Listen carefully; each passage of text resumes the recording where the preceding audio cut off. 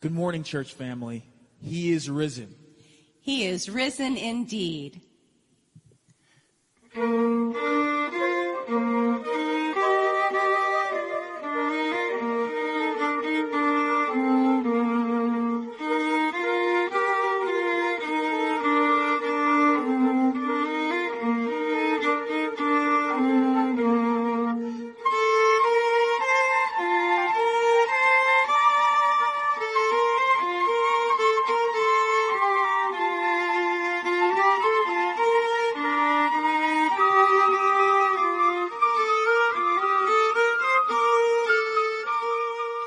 Christ the Lord is risen today. Alleluia. Sons of men and angels sing. Alleluia. Raise your joys and triumphs on. Alleluia. Sing ye heavens and earth reply. Alleluia. Lives again our glorious King. Alleluia. Where, O death, is now thy sting? Alleluia. Dying thence he all doth save. Alleluia. Where thy victory, O grave? Alleluia.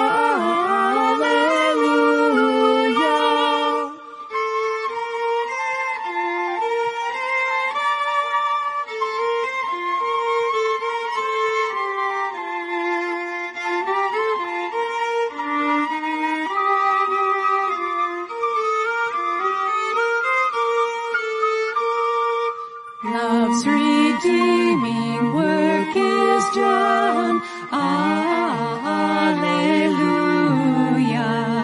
Fought the fight, the battle won. Alleluia.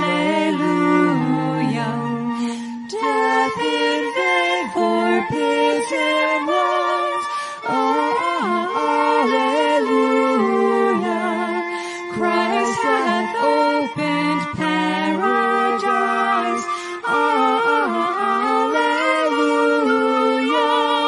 Soar we now where Christ has led. Alleluia. Following our exalted head. Alleluia. Made like him we rise. Alleluia. Ours the cross, the grave, the skies. Alleluia.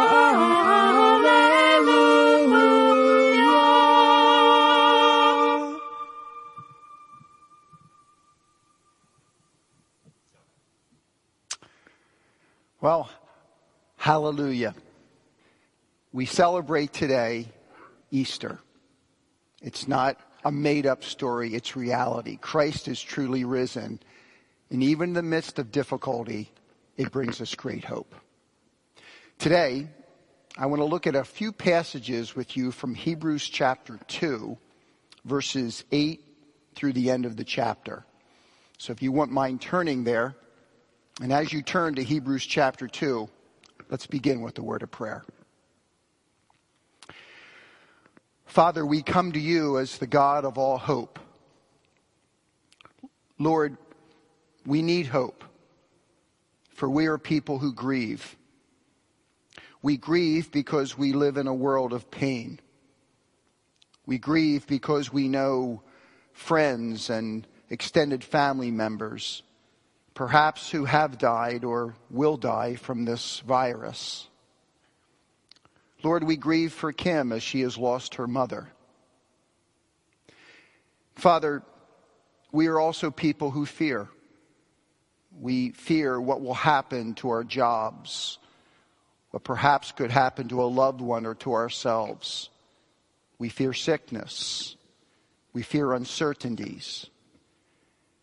Yet, God, remind us afresh that you are the God of all hope. The resurrection tells us that. You are sovereign. You are in control. Nothing catches you off guard. You are for your people no matter what they are presently experiencing. And Father, we thank you for the hope of the resurrection. We know that we will resurrect one day because Christ has resurrected.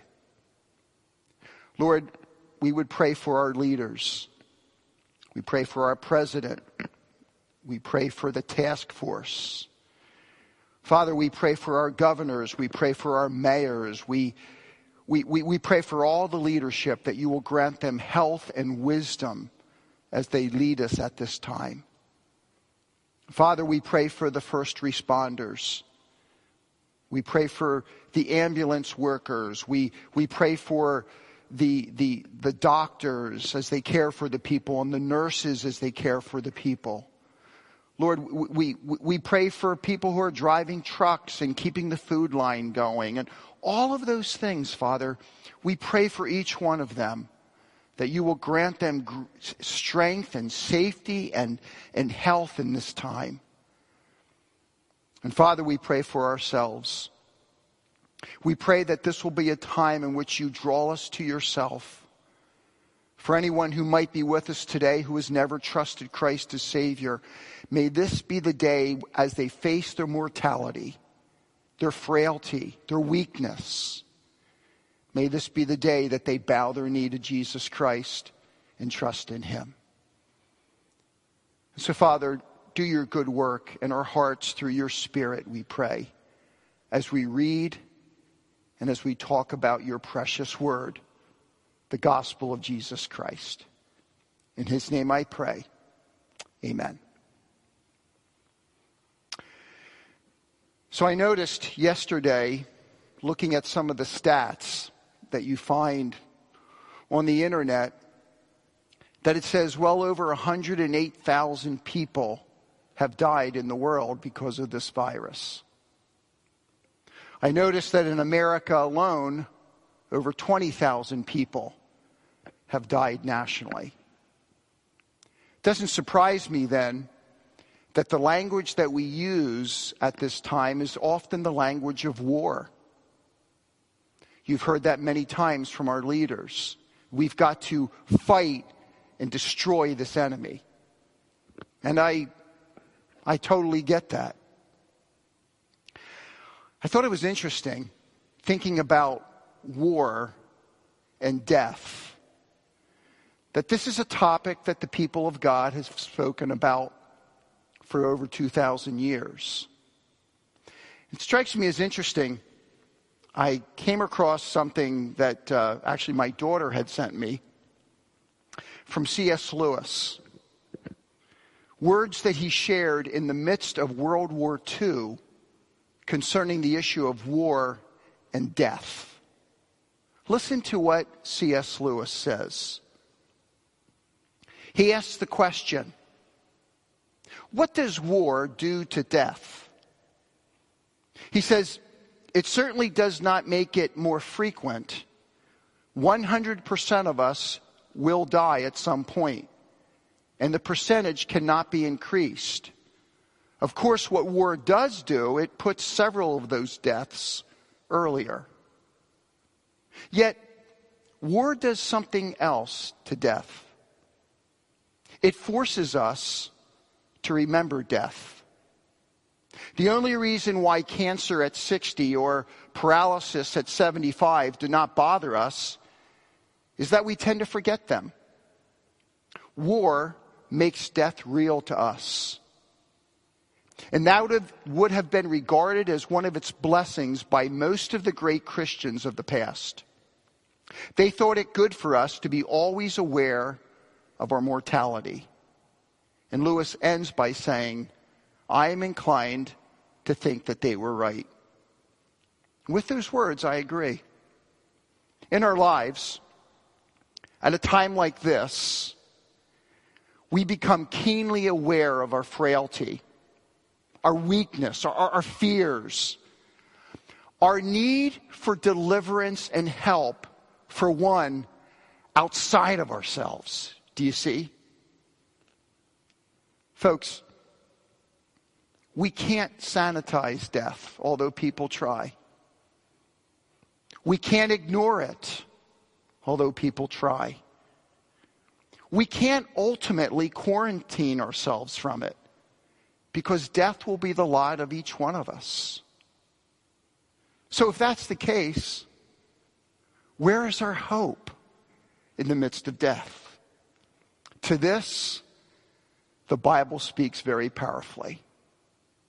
So come with me, if you will, to Hebrews chapter 2, verses 8 through the end of the chapter.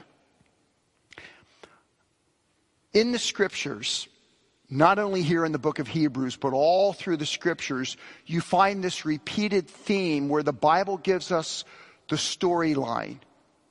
And what it tells us repeatedly again and again is that the world has gone awry. And it takes us back to a story that begins in Genesis 3, where Satan, the one who hates humanity and hates God, because he hates God, tempts mankind to sin.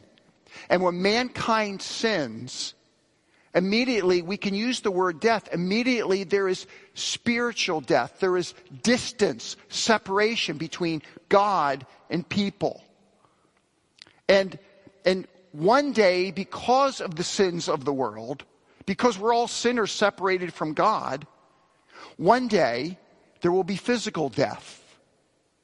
And for those that don't know Christ as Savior, that will usher in what we call eternal death and separation from God. And the Bible's very clear that this is the Bible storyline. It doesn't start with death. It starts with life. It starts with creation. It starts with all kinds of hope and possibilities. But the world goes awry because mankind has rebelled against God. What happens in Hebrews chapter 2? The writer of Hebrews has just shared an interesting text from Psalm 8, where again, you have God's intention for humanity.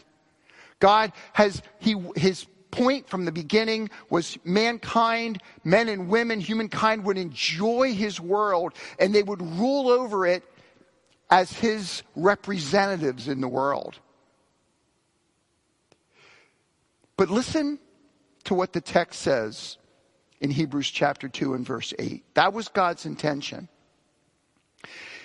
The middle part of verse 8, the Bible says this: "Yet at the present time, we do not see everything subject to them." In other words, God had a purpose in creation, that we would enjoy his good world in obedience to him, and there would be nothing but life and hope. But that has not been experienced by us. We don't see that. How will we ever get to that? What do we see? We don't see that, but verse 9, but we do see Jesus. Folks, this story that is repeated throughout the New Testament is repeated in a very clear way in Hebrews chapter 2.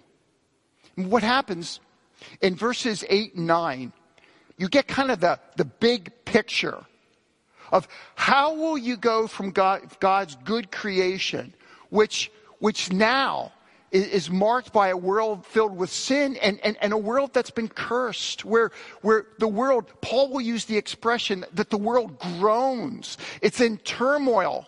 It's experiencing birth pangs and great pain. And so why do we see natural disasters? Why do we see tsunamis? Why do we have pandemics? Because we live in a world that's awry. And this text says our hope is not in what we can do. We will not turn it around.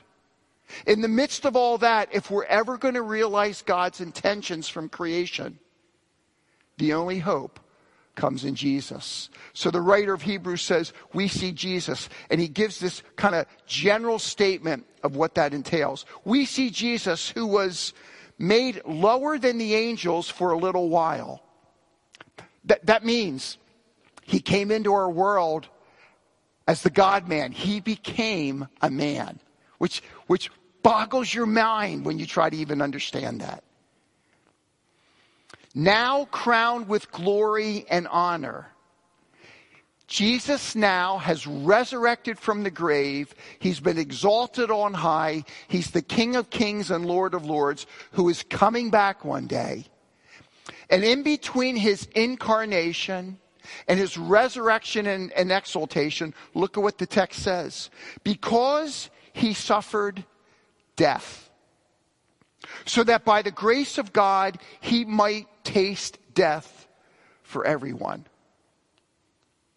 Folks, when the Bible says Christ tasted death, don't think that he was nibbling around the edges. No. He took the cup of God's wrath, all of the rebellion of all the people of all the ages, and all of the consequences of their sin. Jesus was willing to take that cup. And when it says taste, he drank it to the full. He suffered death in a way that you and I will never suffer death. Because he felt the consequences and the spiritual separation and all the hell of all the people of all humanity of all time. Only God could do that, folks. And the writer of Hebrews says, if we're ever going to move from here to a new heaven and a new earth, the only hope is by seeing Jesus, who has come, who has lived a sinless life, who has died, resurrected, been exalted, and is coming back one day to make all of that a reality.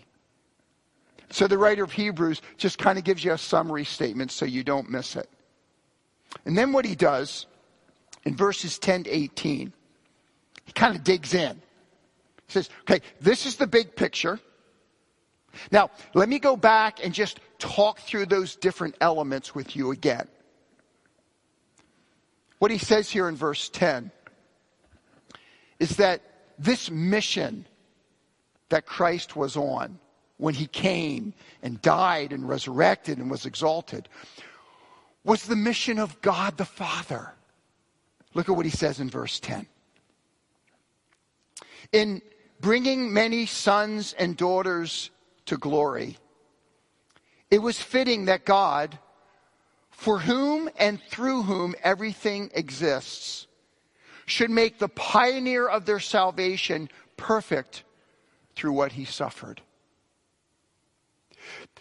The writer says this: God the Father looked down at a world that had rebelled against him, that was experiencing the consequences of that rebellion, living in a world that was out of kilter.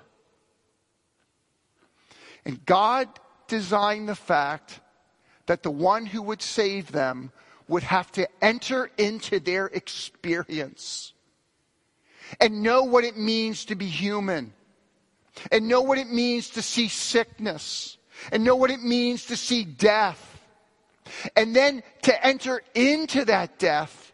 And when the Bible says to make Jesus perfect, it doesn't mean he was imperfect and became perfect. It means he would be complete. For him to do what God has called him to do, he must complete this work. And the way to do it was to enter into our pain and then to experience pain at a deeper level than any of us would ever experience, because he loved us and he wants to bring us to himself. This was the plan of God the Father. It was also what Jesus Christ, the Son, was willing to do. We find this as you read then in verses 11 and following. And again, in verses 11 to 13, we're going to read about the incarnation. And again, we're just going to run through this system. So listen to what he says here in verse 11. Both the one who makes people holy, that would be Jesus, okay? And that doesn't mean that Doug Finkbeiner is perfect and sinless. He makes me holy because I'm united to him. All my sins are forgiven. And I stand righteous before God, okay? So, both the one who makes people holy and those who are made holy. So both Christ and those that trust him are of the same family. So Jesus is not ashamed to call them brothers and sisters. And then he quotes here, both from Psalm 22 and again from Isaiah chapter 8. And in both passages, he looks at these passages where you have these predictions that are ultimately pointing to Jesus, in which the Messiah King, the ultimate prophet, says, I want to be part of their experience. I want to be their brother. I want us to be family. And so to do that, I am willing to write myself into their story and become one of them, to become fully human. And I'm not ashamed to say, that's my human brother. That's my human sister. They know me, and I'm connected to them. It's an amazing thing, isn't it? The God of the universe would choose to become one of us. Now look, humans are far better than anything else in creation. I get that. But God would choose to become a man and not to be ashamed of it, but to embrace it. Folks, people say a lot of things about God, but you can never say he doesn't love us. For he has become one of us. God the Son has become one of us. What an incredible story. Goes on to talk in verses 14 to 16, not only of the incarnation, but of Christ's redemption. Look at what he says in verse 14.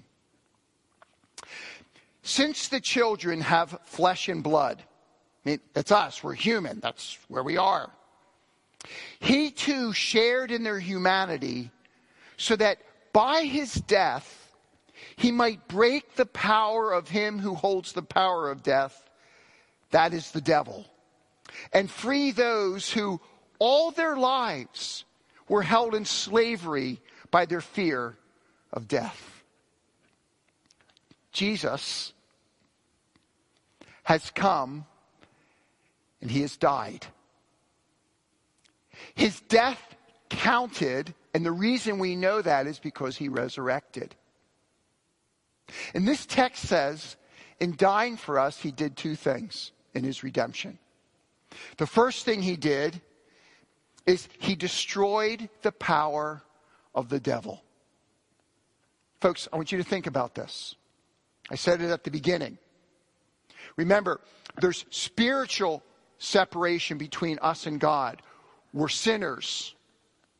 There's physical death that awaits all humanity. And then there's eternal death for all those that don't trust in Jesus Christ. And Satan is behind that entire plan. He loves people to be dead, to be dead. He loves people to be afraid of death. He loves people to die, be out of relationship with God, and ultimately go into a Christless eternity. The devil loves that because he hates us and he hates God. And this text tells us that that trajectory is broken because when Christ died, in dying, death died. And he broke the power of death so that now we who are separated from God can have a relationship with God. And yes, we will die physically as Christians. We will all die unless Jesus comes back before. But if he doesn't, we will all die. But death for a Christian is merely entrance. It's transfer right into the presence of God.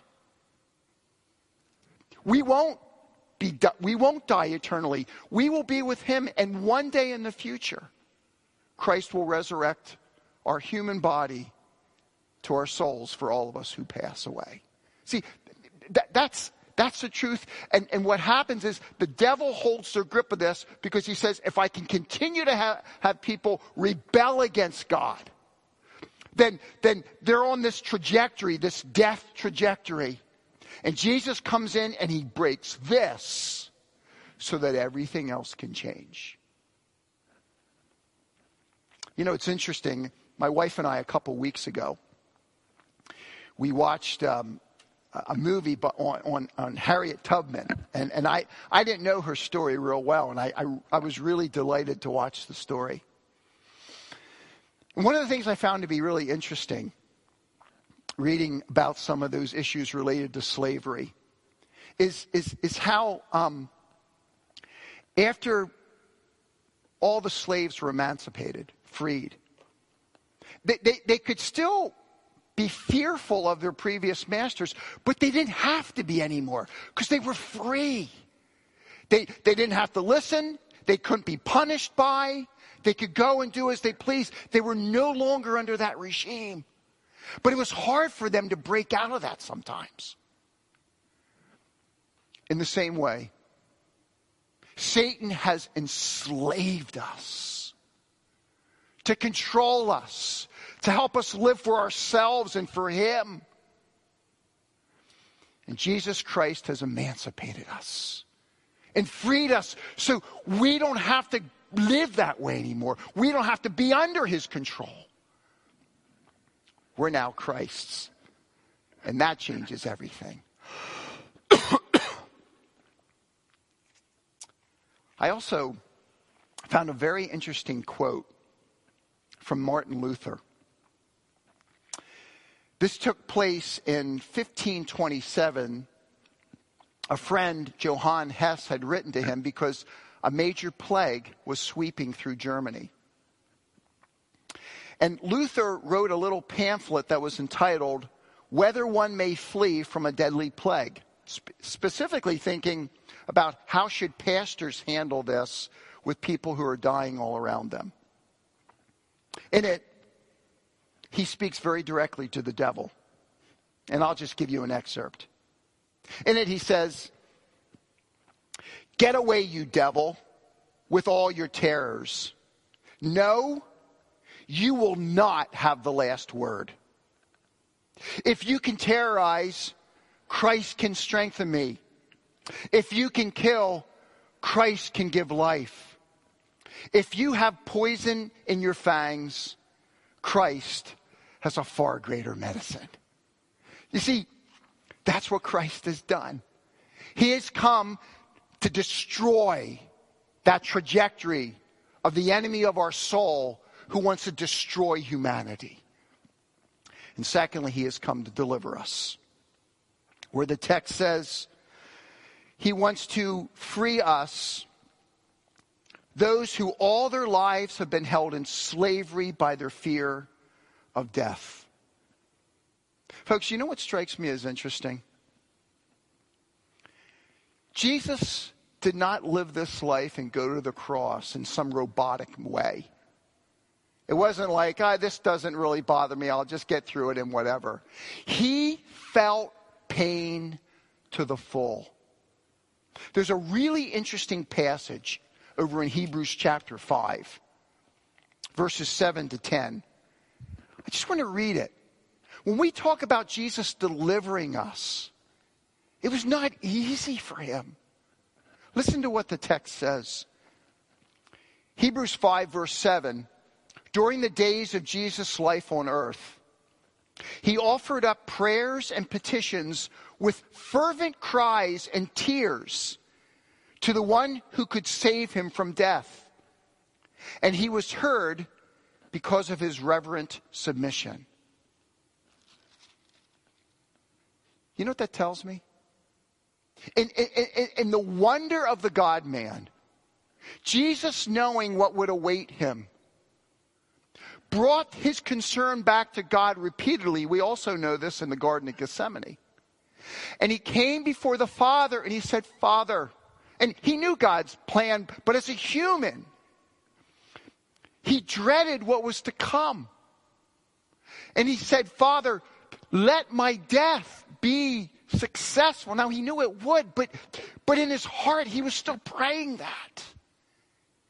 I have to go through this. I'm willing to go through this. It'll be hard. And the Bible tells us there that his prayer was answered. Because 3 days later, Jesus came out of the grave as the exalted Lord.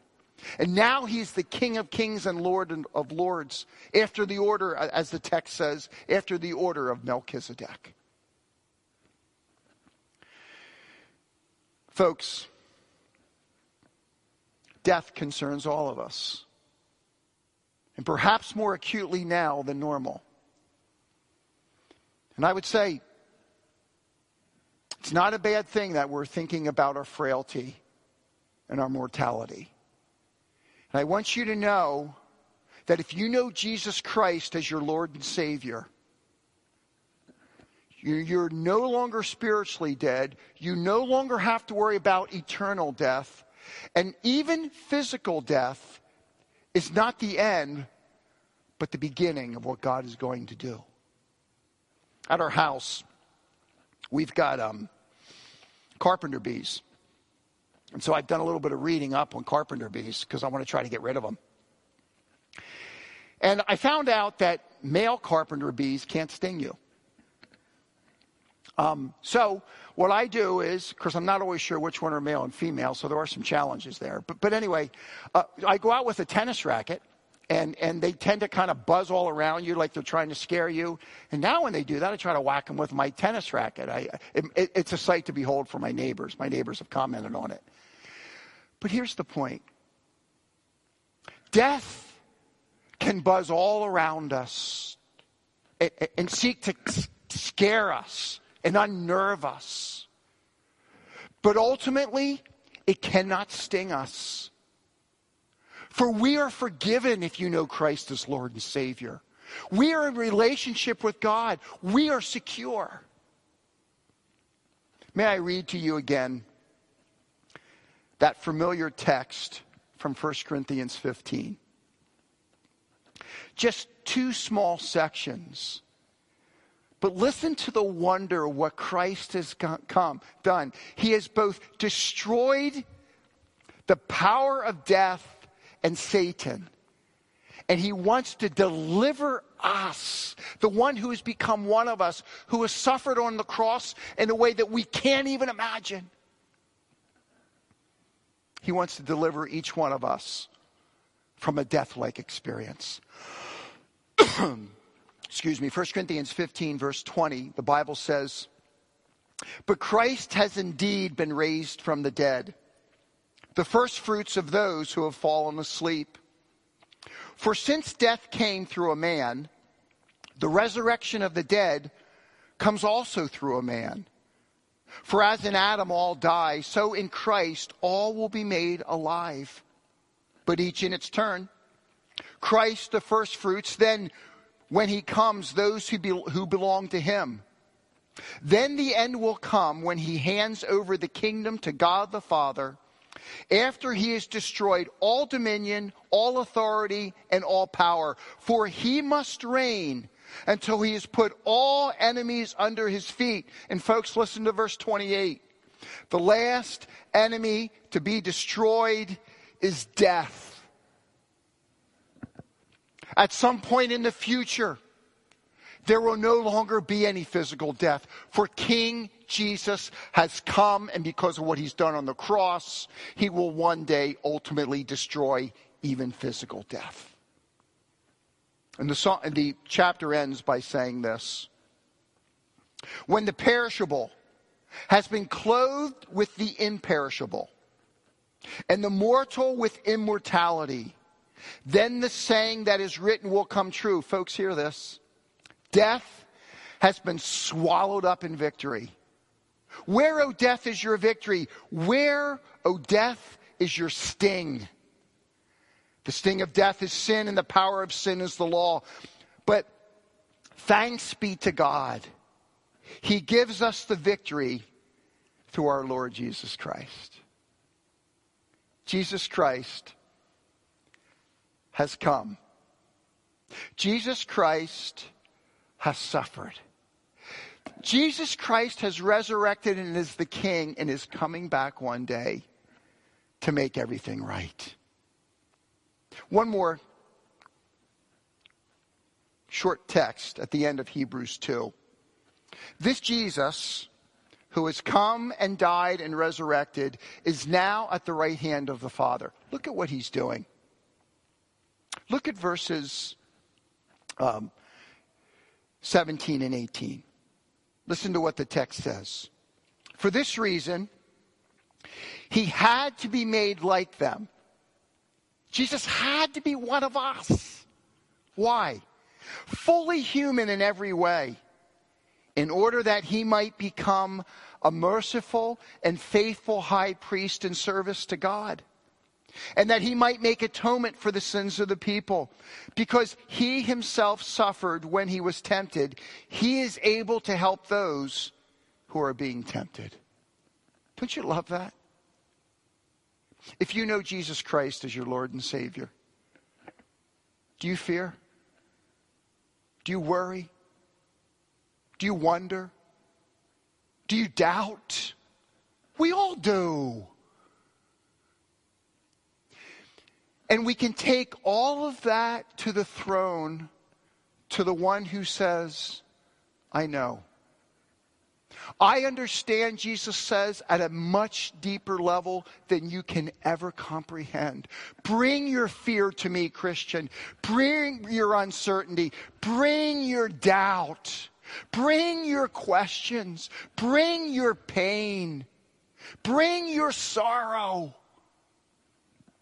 And know, as your faithful high priest,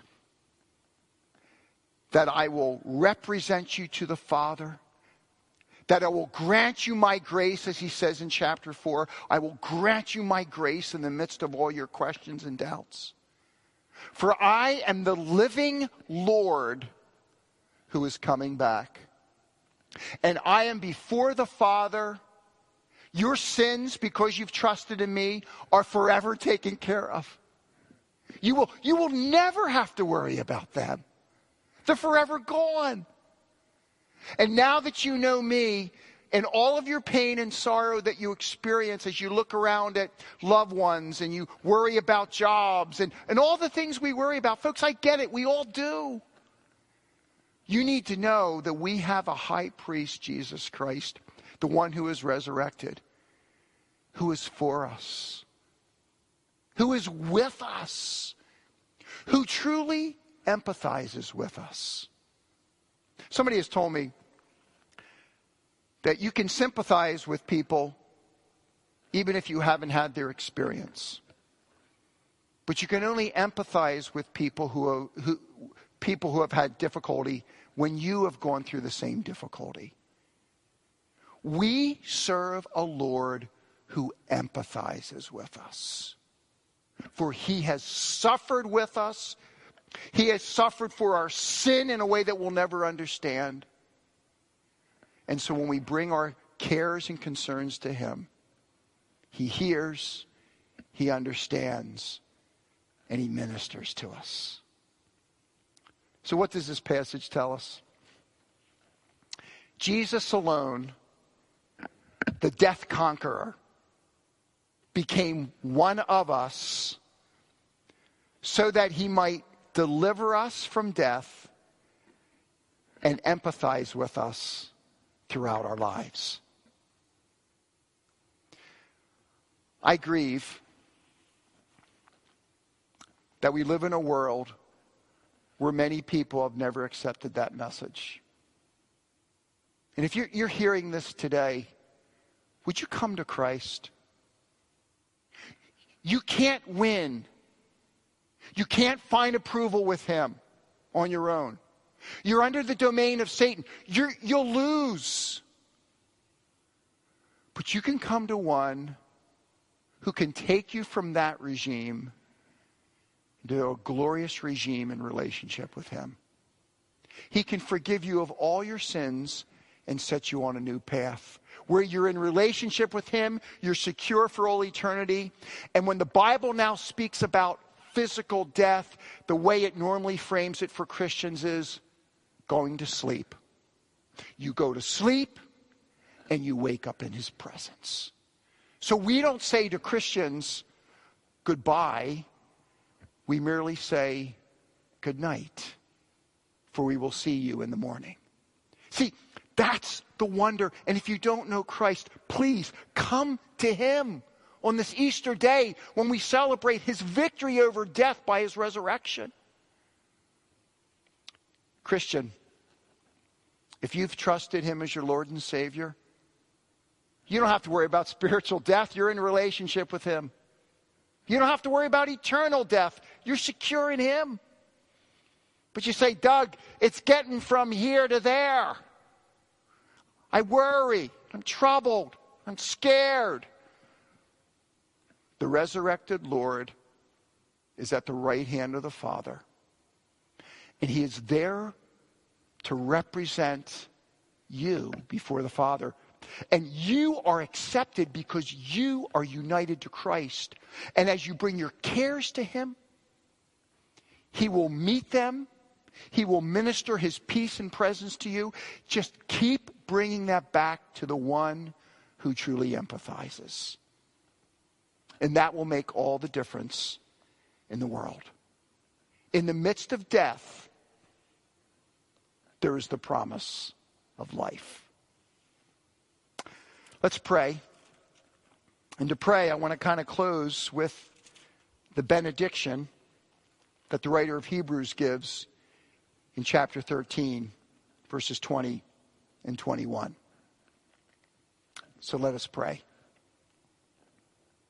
Now, may the God of peace, who through the blood of the eternal covenant brought back from the dead our Lord Jesus, that great shepherd of the sheep, may he equip you with every good thing to do his will.